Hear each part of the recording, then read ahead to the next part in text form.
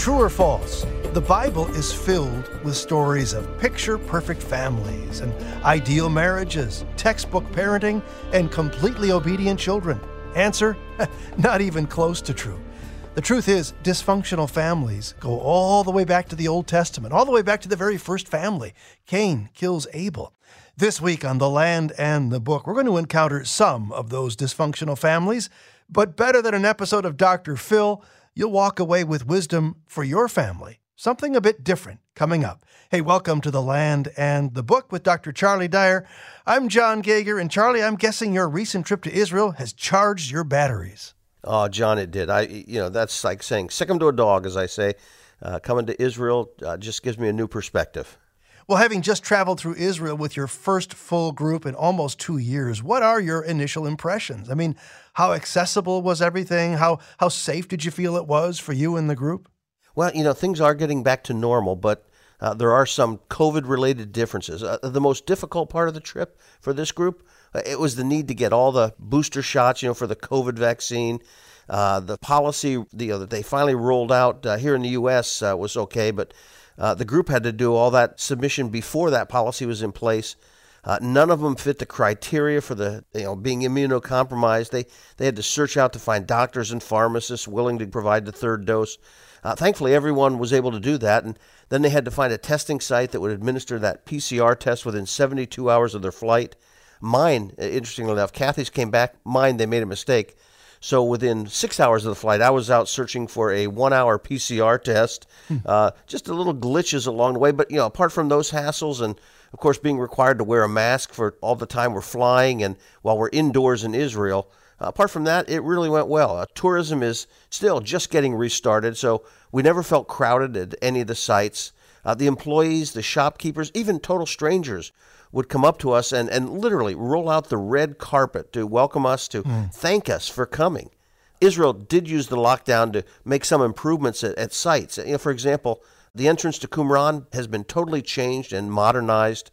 And this might sound minor, but even some of the restroom facilities, like those at Tel Dan, were greatly upgraded. Now, in terms of safety, John, we did feel quite safe. We were warmly welcomed back by both Jewish and Arab shopkeepers. They might struggle with each other politically and religiously, but they're happy to see us back. We also felt safe in terms of the pandemic. The hotels and restaurants instituted a fairly high standard of cleanliness, and we toured as a group in a sort of protective bubble, knowing everyone in the group had been vaccinated and then tested, twice before even starting the trip. Even details like installing a special filtration system on the bus to remove bacteria and viruses added to that special sense of protection. Well, since the fall of Afghanistan, terrorism in the Middle East has largely been off the media's radar screen. Does this mean terrorism is on the decline, or are things happening that we're just maybe not hearing about? Yeah, it happens to be a case where no news isn't the same as good news. In Afghanistan, the new government appears to be doubling down on its efforts to reimpose a strict interpretation of Sharia law on the people. They're rolling back many of the reforms of the past 20 years. A former intelligence agent who briefed Presidents Bush and Obama on the region publicly stated he has no doubt the Taliban will give safe haven to al-Qaeda. They don't like ISIS, but they do like al-Qaeda, and he believes al-Qaeda intends to rebuild its capacity so they can again launch attacks against the U.S. Now, if the U.S. lifts sanctions against Iran, look for them to pour additional funds into groups like Hezbollah, the Houthis in Yemen, and Hamas and Islamic Jihad in Gaza. Now, as a result, those groups could even become more active. Libya, we've talked about that a while, but it's been fairly quiet for the past 6 months. That might be about to end. They have a UN-sponsored interim government, and it's trying to prepare for elections at the end of December to hopefully reunite the country. But they're currently facing a crisis. Khalifa Haftar, the military leader in the eastern half of the country, he announced his intention to step away from his military position and run in the presidential election. A law was passed by the parliament allowing officials like Haftar to do that. However, the High Council of State rejected that legislation. The parliament then declared a vote of no confidence in the current unity government. But the High Council of State rejected the no confidence vote. So with only 2 months until elections, the situation in Libya could easily descend back into civil war and chaos. And that could allow Libya to again become a fertile breeding ground for groups, well, like ISIS. In fact, speaking of ISIS, let me end with a little bit of good news.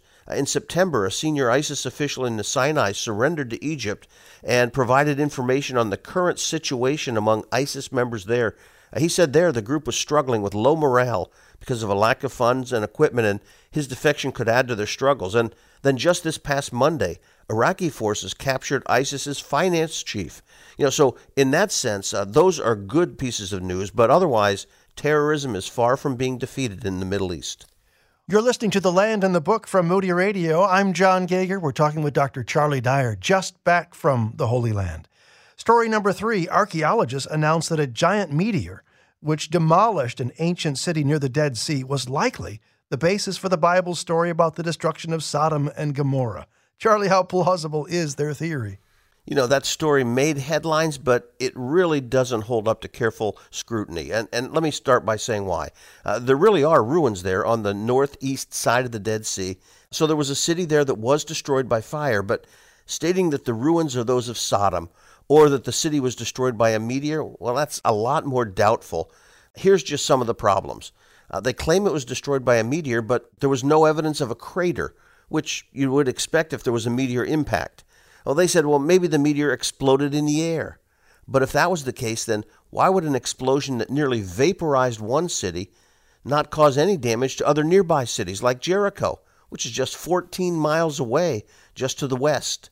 The identification of this city with Sodom also doesn't hold up to biblical scrutiny. They dated the destruction of this city to 1650 BC, plus or minus 50 years.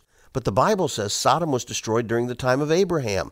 Abraham died about 1990 BC, so the destruction of this city took place over 300 years after Abraham died. And the site's located on the northeast side of the Dead Sea, but in Ezekiel, the prophet says Sodom was located to the south of Jerusalem, putting it at the southern end of the Dead Sea. So if you take the Bible at face value, the details of the destruction discovered by these archaeologists just doesn't match the time or the place of Sodom's destruction. So if it's not Sodom, what city is it? Well, we don't know. There are many cities not named in the Bible, and this just happens to be one of them. Now, I suspect the motive behind the headlines was more financial than historical. By connecting the site to Sodom, the archaeologists got a great deal of publicity, and they're likely hoping that the publicity will result in additional funds to support the dig. But I think we can feel pretty confident that they're not excavating Sodom. Story number 4. A new Israeli nanotechnology claims to be able to use the body's own energy to generate power for a pacemaker. What are the details on this latest innovation out of amazing Israel? Anyone who's received a pacemaker knows that eventually the battery wears out and needs to be replaced. Now, it's a relatively minor procedure, but it still comes with some risks, and that's where this latest news out of Israel could be welcome news indeed. An academic team from Tel Aviv University and the Weizmann Institute of Science, collaborating with several other institutions in Ireland, China, and Australia, have mimicked the structure of a collagen to produce a nanofilm that can create electricity from any motion in the body, even blood rushing through the veins. The film will function like a tiny motor for very small devices by harvesting this energy and using it to power the device. The film will also allow companies to reduce the size of devices like pacemakers since they won't need to include the actual battery. The team has now published its research, and hopefully it'll soon move from the laboratory to the development stage and result in the production of smaller, lighter pacemakers with no need to ever replace the battery. That'll be still another innovation from amazing Israel that will make a positive impact on people's lives. And that's a look at current events. Charlie, I just got to go back to your recent trip feelings, as you process all that's going on. First of all, what about traffic in Jerusalem itself? Do you feel it's a little lighter, or is it still pretty snarly and gnarly? It's still pretty snarly and gnarly. There weren't as many tour buses, but otherwise traffic is about as bad as ever. The number of cars on the highway continue to increase just from Israelis. So we did feel that. But it's amazing. On sites and in hotels, without the tourism, it was nice. However, after 2 years of not doing something, there's still a little bit of rust on the procedures at some places, and that was kind of humorous to watch. So you felt like the sites were open and not excessively crowded? For the most part. There were a few places like the boat at Nafginisar on the Sea of Galilee, the ancient boat. The site wasn't even open yet, which was amazing. Yeah. And traffic in the hotels, all pretty good too. You have pretty good access to those meals now with a little less of a tourist clogging things up. Yes, less clogging at the salad bar and the dessert bar. Okay, those are some of the mechanics, folks. We're just letting you in behind the scenes. All of that to say there's room for you as you think about a trip upcoming to the Holy Land. And we hope that you'll find a pastor or a tour guide that'll help you make the Bible come alive as you travel to Israel. Well, coming up on The Land and the Book, Dysfunctional Families in the Old Testament. A fascinating conversation here on The Land and the Book.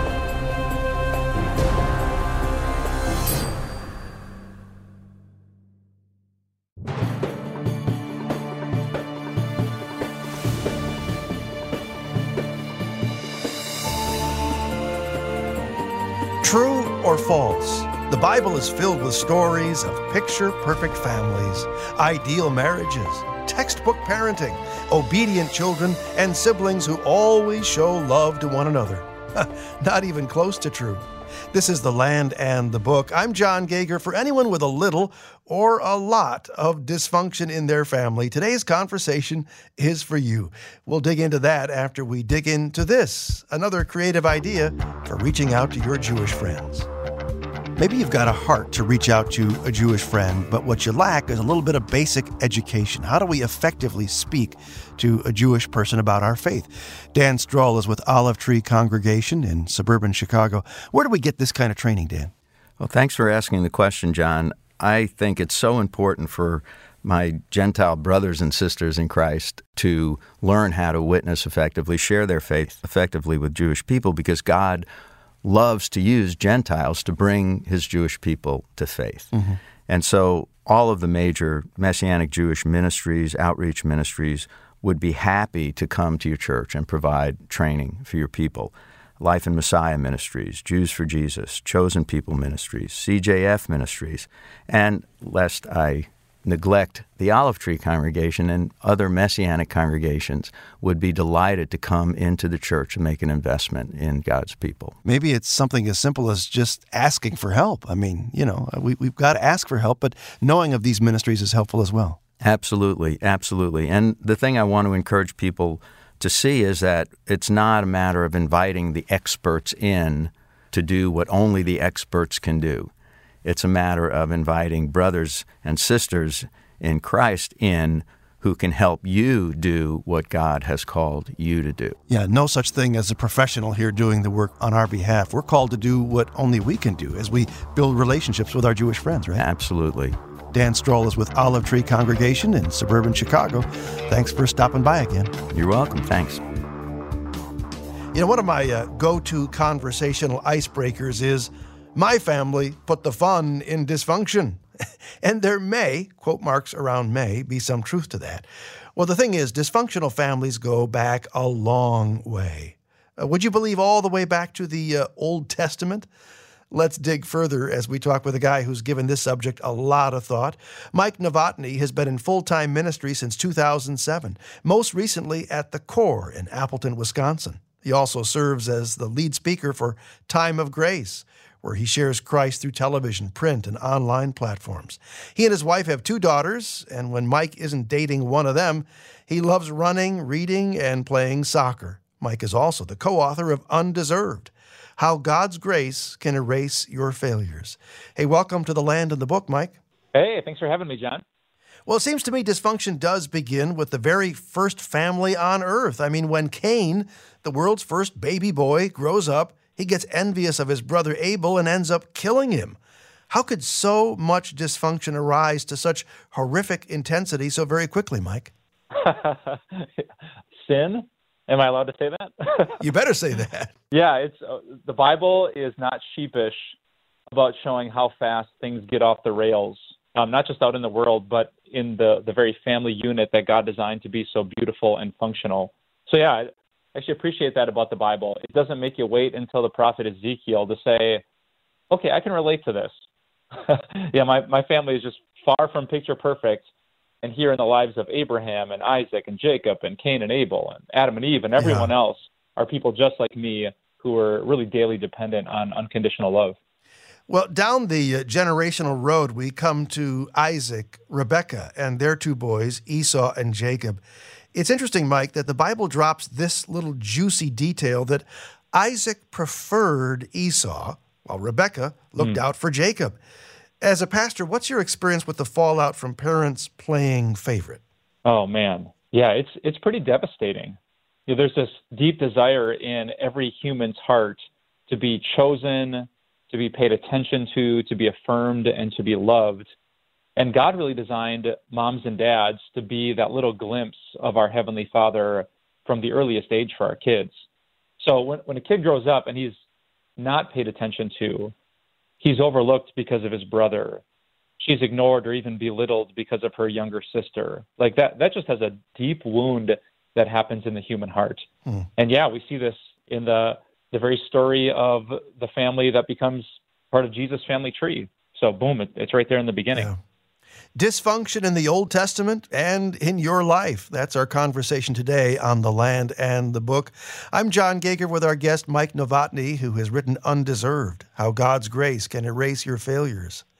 Well, most everyone, of course, is familiar with the biblical scene where Jacob cheats his brother Esau, getting him to trade his entire birthright for a bowl of soup. My question, where did this insidious idea of Jacob's come from? And how could he possibly have thought it would work? Here, have some soup and hand it all over. Yeah. So when I was in grad school, John, there's actually a professor, his name was John too. And I remember him in class one day saying, the older I get, the less I pray that God would protect me from my weaknesses, and the more I pray that God would protect me from my strengths. And, as a 23-year-old guy, I don't know that struck me as that profound. But the older I get, I see that, and that's in Jacob's life, right? He's incredibly intelligent. He's smart. He's good with his words and on the spot in a way that his brother Esau isn't. And really, he leverages his strengths to get what he wants. So, I think about that. Some people are amazing with words. Some people are persuasive speakers. Some people are incredible leaders. Some people are, just the general that everyone wants to follow. And I really see the wisdom of that grad school professor. God, you've given me some really great gifts. Help me to use them as gifts and not to glorify myself or to get what I want. Well, Jacob later pulls off a major deception with his visually impaired father. With Rebekah's help, his mom, he pretends to be Esau and then robs his brother of his rightful blessing. Yeah. Just try to picture that for a second. I was speaking with someone yesterday about the book. Like, can you imagine walking into the nursing home room of your aging father pretending to be your brother? Yeah, it's crazy. What would you do? What would you change your voice to try to sound like him? Or sometimes I have to remind myself, this actually happened. Yeah. This is a true story. This is nonfiction. And man, this for me is probably, out of all the messiness and dysfunction of this family, this moment right now, that mom is even involved in it. She is privy, and in fact, it's her plan to deceive her own husband. Yes. She's lying to her own husband, robbing her son. If there was like a reality show 4,000 years ago, I think this would be like the trailer that everyone would want to watch, thinking, no way that happened. Yeah. But it actually did. You wonder what Dr. Phil would say to them. What were you thinking? Yeah. Well, Joseph's brothers, we think about them selling him into slavery. Again, how does an entire brood of brothers get so twisted in their values? You could say, maybe one or two of them are really twisted or wicked, but we're talking about the whole group of them. They sell their own flesh and blood. It doesn't make sense. Where does this dysfunction come from? Yeah, man, maybe this is a little personal, but I actually didn't have the best last 24 hours as a husband. When I left this morning to come do this interview, it was after a pretty tough conversation with my wife. And your question, where does it come from? Man, just in all of our hearts, we kind of want to get what we want to get. Yes. And it might be small, arguing or interrupting or not being empathetic like I was last night. Or it's really the same sin, just writ large, that if you're trying to get what you want, and it might be an interruption, or it might be a deception, or it might be to the case of Joseph and his brothers. Was it Martin Luther who once said, the real root of sin is the human heart turned in on itself? So I think you see that in this family, in my family, And that's really the thing that God needs to save us from Yes. and protect us from each day. Yeah, and in my family and in my heart as well. Mike Novotny has been in full-time ministry since 2007. As the lead speaker for Time of Grace, he shares Christ through television, print, and online platforms. Mike has written Undeserved, How God's Grace Can Erase Your Failures. Mike, you have to think that maybe God includes so many of these dastardly details of dysfunction to encourage us in our day that we're not the first or the worst. Your thoughts?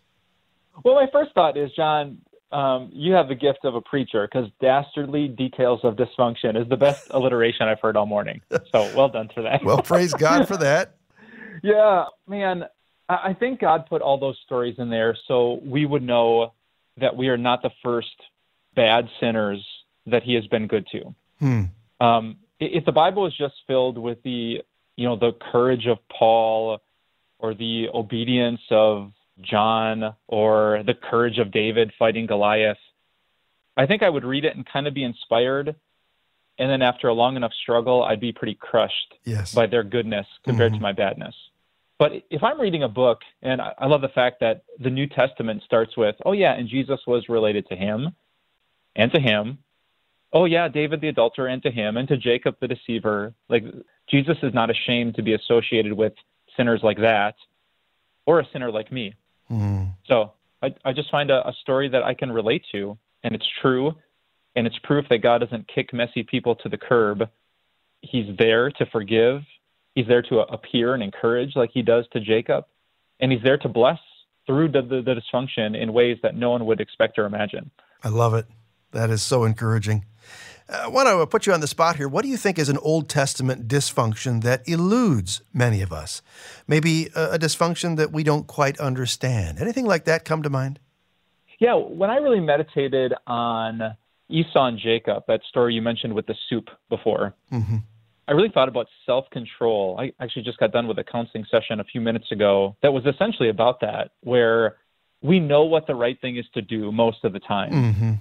But just in the moment, to be able to control ourselves. Esau in that scene is like, well, whatever, I'm dying. It's better for me to have this soup and give away everything. He gets deceived into thinking he needs this when he doesn't. And yeah, I think that's a common dysfunction I can relate to, thinking I need to cross some line. Yes. I need to get my way. And even if I have to give up my values, what I cherish, my faith in that moment, I need this. And the truth is, no, I don't. No, I don't. I think of that. Esau, you could have said no to your brother. You could have gone to mom or dad and said, I'm hungry. And I bet you would not have died. Yeah. But just in the moment, he believed that deception. So I think that's worth pondering. Like, what do I think in this moment that I need, that the devil has tricked me into thinking, but I really don't. I need God, and he is here, and he will not leave me with regret the morning after. For those of us who are honest enough to admit that we have created dysfunction at some level in our families or our neighborhoods or our jobs, what is God's word for us right now? There's a little strip of land on the other side of the world from Chicago that is named after this dysfunctional mess, Jacob, a.k.a. Israel. So for people who are living with the memories of things they've done and can't take back, like Jacob did, think of how he tore his family apart for years. He couldn't go back and change that. And yet here, remember when God appears in Genesis 32 and he wrestles with Jacob? He held on to this promise that God was not going to leave him. God was not going to bail on him. He would deliver him from that dysfunction. So I just love that fact that just when I think I've messed up too much, just when I think my sin is too messy, God appears in the most unlikely places. And just like Jacob said, wow, God was in this place, and how wonderful is the place where I am, because God is appearing and helping and loving and forgiving a sinner just like me.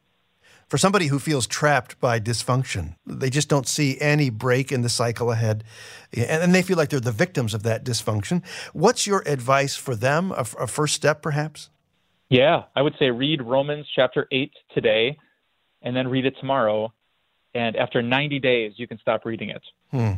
Romans 8 is just one of those chapters that it begins with, there's no condemnation for God's people. In the middle, it is insanely honest about the labor pains of what we go through in this life.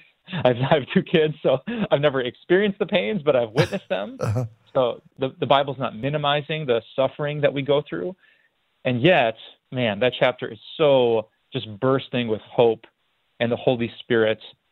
And that moment is coming when God gives us new life and restores everything that's broken. So, yeah, if there's no easy solution to the dysfunction that you're in, reading my book isn't going to make it better. Studying the life of Jacob won't just instantly fix it. I would just soak your soul in the beautiful words of Romans chapter 8. What a great place to land this conversation, and what a helpful dialogue this has been. Dysfunctional families in the Old Testament, dysfunction in yours, dysfunction in mine, but there's hope, right? Thanks to Mike Novotny, who's written Undeserved. I'm John Gager, inviting you to hang around for our next segment, Questions and Answers, here on The Land and the Book.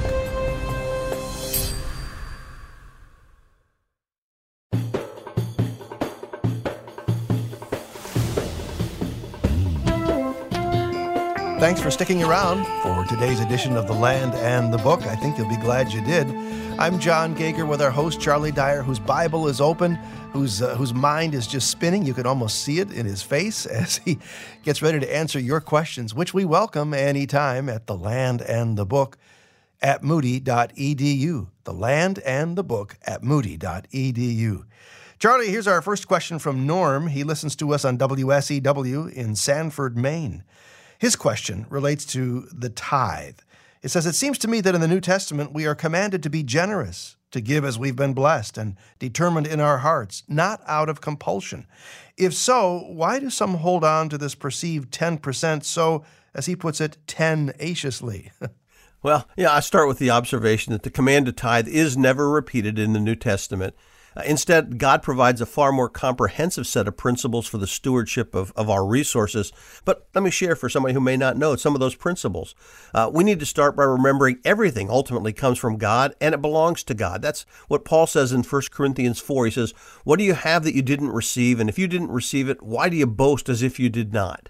Now, the second principle I always see is giving is to be regular, personal, systematic, and proportionate. In 1 Corinthians 16, Paul says, the first day of every week, each one should set aside a sum of money in keeping with his income, saving it up. And, of course, at that point, they were giving it to the needy saints in Jerusalem. But the third thing I notice is those who give of their material wealth will receive spiritual rewards. And in 2 Corinthians 9, Paul says, whoever sows sparingly will reap sparingly. Whoever sows generously will reap generously. And finally, the very next verse in 2 Corinthians 9, he says, giving should be done thoughtfully, generously, and cheerfully. Each person's to give what they've decided in their heart to give, not reluctantly or under compulsion, for God loves a cheerful giver. Now, having said all that, I don't know why some people still hold to a tithe today. Perhaps it's because that amount does occur in the Old Testament, or perhaps they view the word as synonymous with a gift or an offering rather than the actual amount. But what's presented for the church in the New Testament is actually more comprehensive. David emailed to say, I listen to the program every Saturday morning here in Riverside, California. I read in Acts 7:16 that Abraham had bought the land from the sons of Hamor in Shechem. But in Genesis 23:19 and 20, it says that the burial place was near Hebron and that the burial place was purchased from the sons of Heth. How can you harmonize these accounts, and how does the geography of Israel help you to understand these accounts? Yeah, and I got to start by saying the minute you mention geography, for a lot of Americans, their eyes roll back in their head. This happens to be one of those cases. Most people didn't even know there was a problem. But Acts 7 and Genesis 23, this is a case where geography doesn't immediately help, since we know geographically where those places are. Shechem was about 50 miles north of Hebron. And at first glance, when you read Stephen's message in Acts 7, it appears that he's saying both Jacob and Joseph were buried in Shechem, which would, of course, conflict with Genesis 49, which says Jacob was buried in the cave of Machpelah near Hebron. But I believe this apparent difficulty can be resolved not by looking at geography, but by looking carefully at what Stephen actually said in Acts 7. He said, they were removed to Shechem, or their bodies were brought back to Shechem in some other translations. Now, in the immediate context, Stephen is referring back not to Jacob, but to our fathers in verse 15. Now, here's why that's important. When Jacob died, he was taken and buried in the cave of Machpelah shortly after his death. But the bodies of Joseph and presumably his other brothers as well remained in Egypt following their deaths. When Israel left Egypt at the time of the Exodus, they carried with them the bones of Joseph, Exodus 13 tells us, and it's also reasonable to assume they took along the bones of the other sons of Jacob, the patriarchal fathers of the 12 tribes. And we do know Joseph was buried in Shechem, so Stephen could simply be saying the fathers, referring to Joseph and his brothers, who were the fathers of the different tribes, were all buried together at Shechem. Stephen then adds one additional detail that's not recorded in Genesis, and that's that the land that these fathers were buried had originally been purchased by Abraham, who did actually arrive in the land near Shechem in Genesis 12. So sorry to ramble and make a complex thing even more complex perhaps, but I believe Stephen's account can be harmonized with the events in the Old Testament if we assume that the fathers buried in Shechem that Stephen's talking about refers to Joseph and his brothers, not Jacob. Hope that's helpful, David. And here's another geography question, Charlie, from Robin. She says, Reuben and Gad asked Moses to apportion them their land on the east side of the Jordan. Why did Moses then also include the half-tribe of Manasseh in Numbers 32? Yeah, we're not told in the text why the half-tribe of Manasseh was apportioned that land on the east side of the Jordan River, so my answer needs to be a little bit tentative, but in the account of the land being given to them, it occurs right after Reuben and Gad asked for their land, so I suspect the tribe of Manasseh watched that unfold and then jumped in to ask for the remaining land already conquered by Israel. Reuben and Gad got the territory controlled by Sihon, king of the Amorites. Manasseh then received the land in the region of Gilead that had been controlled by Og. But specifically, why would Manasseh request that land, which was in addition to land that they received inside the Promised Land? One possibility is they felt the need for additional land because their tribe apparently experienced the greatest increase in numbers during the 40 years in the wilderness. And comparing the number of fighting men in the first census, Numbers 1, with the number in the census taken 38 years later in Numbers 26, the tribe of Manasseh increased by nearly 64%. 5 of the tribes still were larger numerically, but with a much smaller percentage increase. So for whatever reason, it seems that Manasseh might have felt the need for more space because its population was growing fastest among all the other tribes.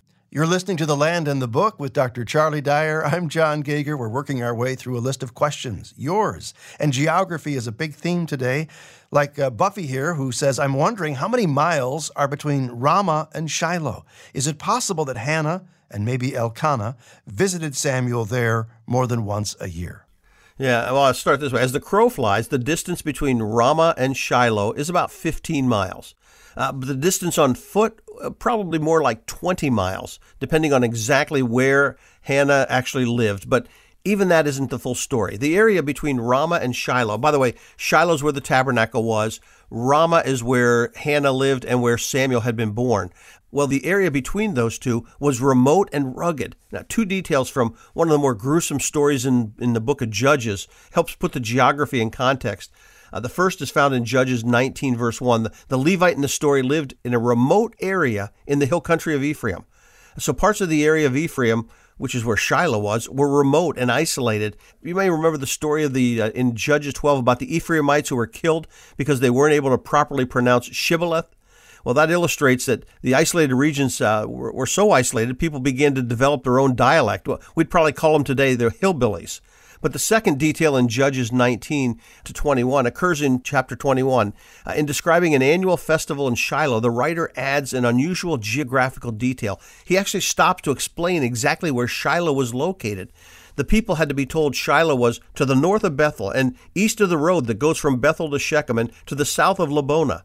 Now, that's an amazingly accurate description of where Shiloh was, and it's a reminder that Shiloh was off the main highway and off the beaten path. It suggests to me the tabernacle had been deliberately set up in a remote area that wasn't easily accessible, to the point where people had to be reminded how to get there. Now, could Hannah have ventured out to Shiloh more than once a year? Well, yeah, it's possible, but it would have been a hazardous journey for a woman traveling alone, and it would have taken the better part of a day to walk there and another day to walk home. So as a result, I do take 1 Samuel 2 as a statement on the number of times Hannah and her husband made that journey. She went up with her husband to offer the annual sacrifice, so they journeyed there once a year. Boy, who knew all that was in the biblical account of Hannah and her husband visiting their son Samuel. Here's one from Sharon. I have a question about a passage that I'm teaching. David's son by Bathsheba was put to death. Hosea 9, verse 12 and verse 16 point out that Israel's children would be put to death as part of God's judgment. Are these related? Love to hear your thoughts. Yeah, well, let me start with the Hosea passage. Hosea prophesied 150 years after the time of David, and he was talking about the northern kingdom of Israel. And what he was really saying is that the curses of the covenant threatened by God in Leviticus 26 and Deuteronomy 28 were going to be poured out on Israel because of its sin and rebellion. In Hosea 9, he says God's glory will fly away, and he relates it to no birth, no pregnancy, no conception. In fact, in chapter 9, verses 12 and 13, he says, even those children who've been born will be put to death by the slayer. And in verse 17, Israel would be wanderers among the nations. So he's really saying all the curses of the covenant that God had threatened were going to happen when the Assyrians came and destroyed the nation of Israel. Now, in David's case, the death of the child was a specific judgment on David because of his sin with Bathsheba. God delivered that judgment through Nathan the prophet, but God said the sword would never depart from his house. David had gotten away with sin, or he thought he had, and that's why God continues on and says the child that's born has to die. The death of the child was a sad but direct message to David and others that God isn't mocked, and he takes sin very seriously. And that's a look at our questions here on The Land and the Book. Up next is Charlie's Devotional. You don't want to miss it. Stick around for more right here on Moody Radio's The Land and the Book.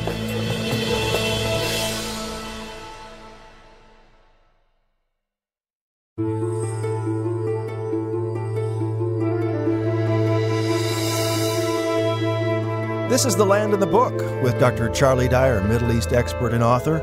I'm John Gager, welcoming you back to our final segment. Tolerance. There's a place for it. There's also a place for intolerance. How to know the difference? Well, that's the subject of Charlie's Devotional coming up.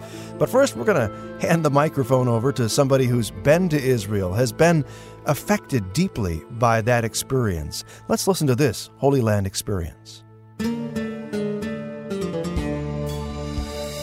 Hi, this is Roy Patterson. Never will forget when I went to the Holy Land. We were at a banquet near the Sea of Galilee, and I saw a number of fish. It was just amazing to me. And so I was feeding the fish, and it started with 2 or 3. And before I knew it, there was about 15, 20, maybe even 30 fish gathered in that area. I thought of the passage where Jesus said, I will make you fishers of men. That came alive to me as we were on a boat on the Sea of Galilee, and I thought, this is where Jesus walked on the water. I was astounded. The place in Luke 4 where Jesus is letting folks know, hey, this day is the scripture fulfilled. Isaiah 61 is fulfilled in your ears. And he sits down. We went to that spot and saw a seat just like that particular seat. Seeing the Mount of Olives was just amazing. I could go on how that trip affected me, how it enhanced my Bible reading. I'm so grateful that I went to Israel. Well, if there's a buzzword that characterizes us, it's got to be tolerance. It continues as it has for many years, Charlie, but there's a place where tolerance has no place. That's correct, and we're going to see that in Jesus' letter to the church at Thyatira. In his book, The Innocents Abroad, Mark Twain relates his humorous reaction to visiting the supposed tomb of Adam in Jerusalem. The tomb of Adam! How touching it was, here in a land of strangers, far from home and friends and all who cared for me, thus to discover the grave of a blood relation. True, a distant one, but still a relation. That silly story comes to mind today as our bus arrives at Akhisar, Turkey, the location of the ancient city of Thyatira. You see, the most famous inhabitant of this town, from a biblical perspective, was a woman named Lydia. And though she had moved to Philippi by the time we met her in Acts 16, Dr. Luke lets us know she was from the city of Thyatira. But why does Mark Twain's quote come to mind? Well, as I share with groups, usually to a chorus of groans, Lydia was a businesswoman who dealt in purple cloth from Thyatira. And of course, that would classify her as a dyer. Lydia Dyer. So today's visit takes us to the hometown of a relative. True, a distant one, but still a relation, as Mark Twain would say. As we pull into town, don't expect to see any impressive ruins. Ancient Thyatira is buried under the ruins of the modern town. A small section of ruins in a downtown park is about all that's visible from ancient Thyatira. But while the ruins are unimpressive, the city itself was quite important. It sat at a crossroads of sorts that worked its way through the interior of Asia Minor. From Thyatira, one could travel northwest to Pergamum, southwest to Ephesus, southeast to Sardis, or northeast toward Nicaea and modern-day Istanbul. This made it a commercial hub. Thyatira was famous for manufacturing purple dye as well as the production of other goods.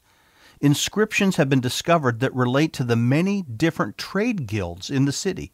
In fact, the names of more trade guilds have been found in Thyatira than in any other city in Asia Minor. These trade guilds functioned something like unions do today. So in that sense, Thyatira was a union town. If you wanted to work in Thyatira, you needed to belong to the appropriate guild. We're not sure who started the church in Thyatira. Could the Apostle Paul have visited it during his time in Asia? Perhaps. Could Lydia have returned from Philippi to help begin the work in her hometown? That's also possible. But however it started, by the end of the first century, it was a church that also stood at a crossroads. And that's why Jesus wrote a letter, especially to this group of followers. The pressures faced by the church in Thyatira were different than those faced by the previous churches, and they seemed to revolve around the trade guilds. The trade guilds held a monopoly over key businesses. If you wanted to be in that business, you had to belong to the guild. But these guilds were more than just labor unions as we understand that term. They also served to bind their members together socially and religiously. Guild rituals often involved idolatry, and their social gatherings were little more than drunken orgies. Picture a modern group of conventioneers partying in Las Vegas, and you have some picture of what a gathering of guild members was like. So how could a Christian survive in a city like Thyatira? How could he or she earn a living if it required membership in a guild that embraced idolatry and immorality?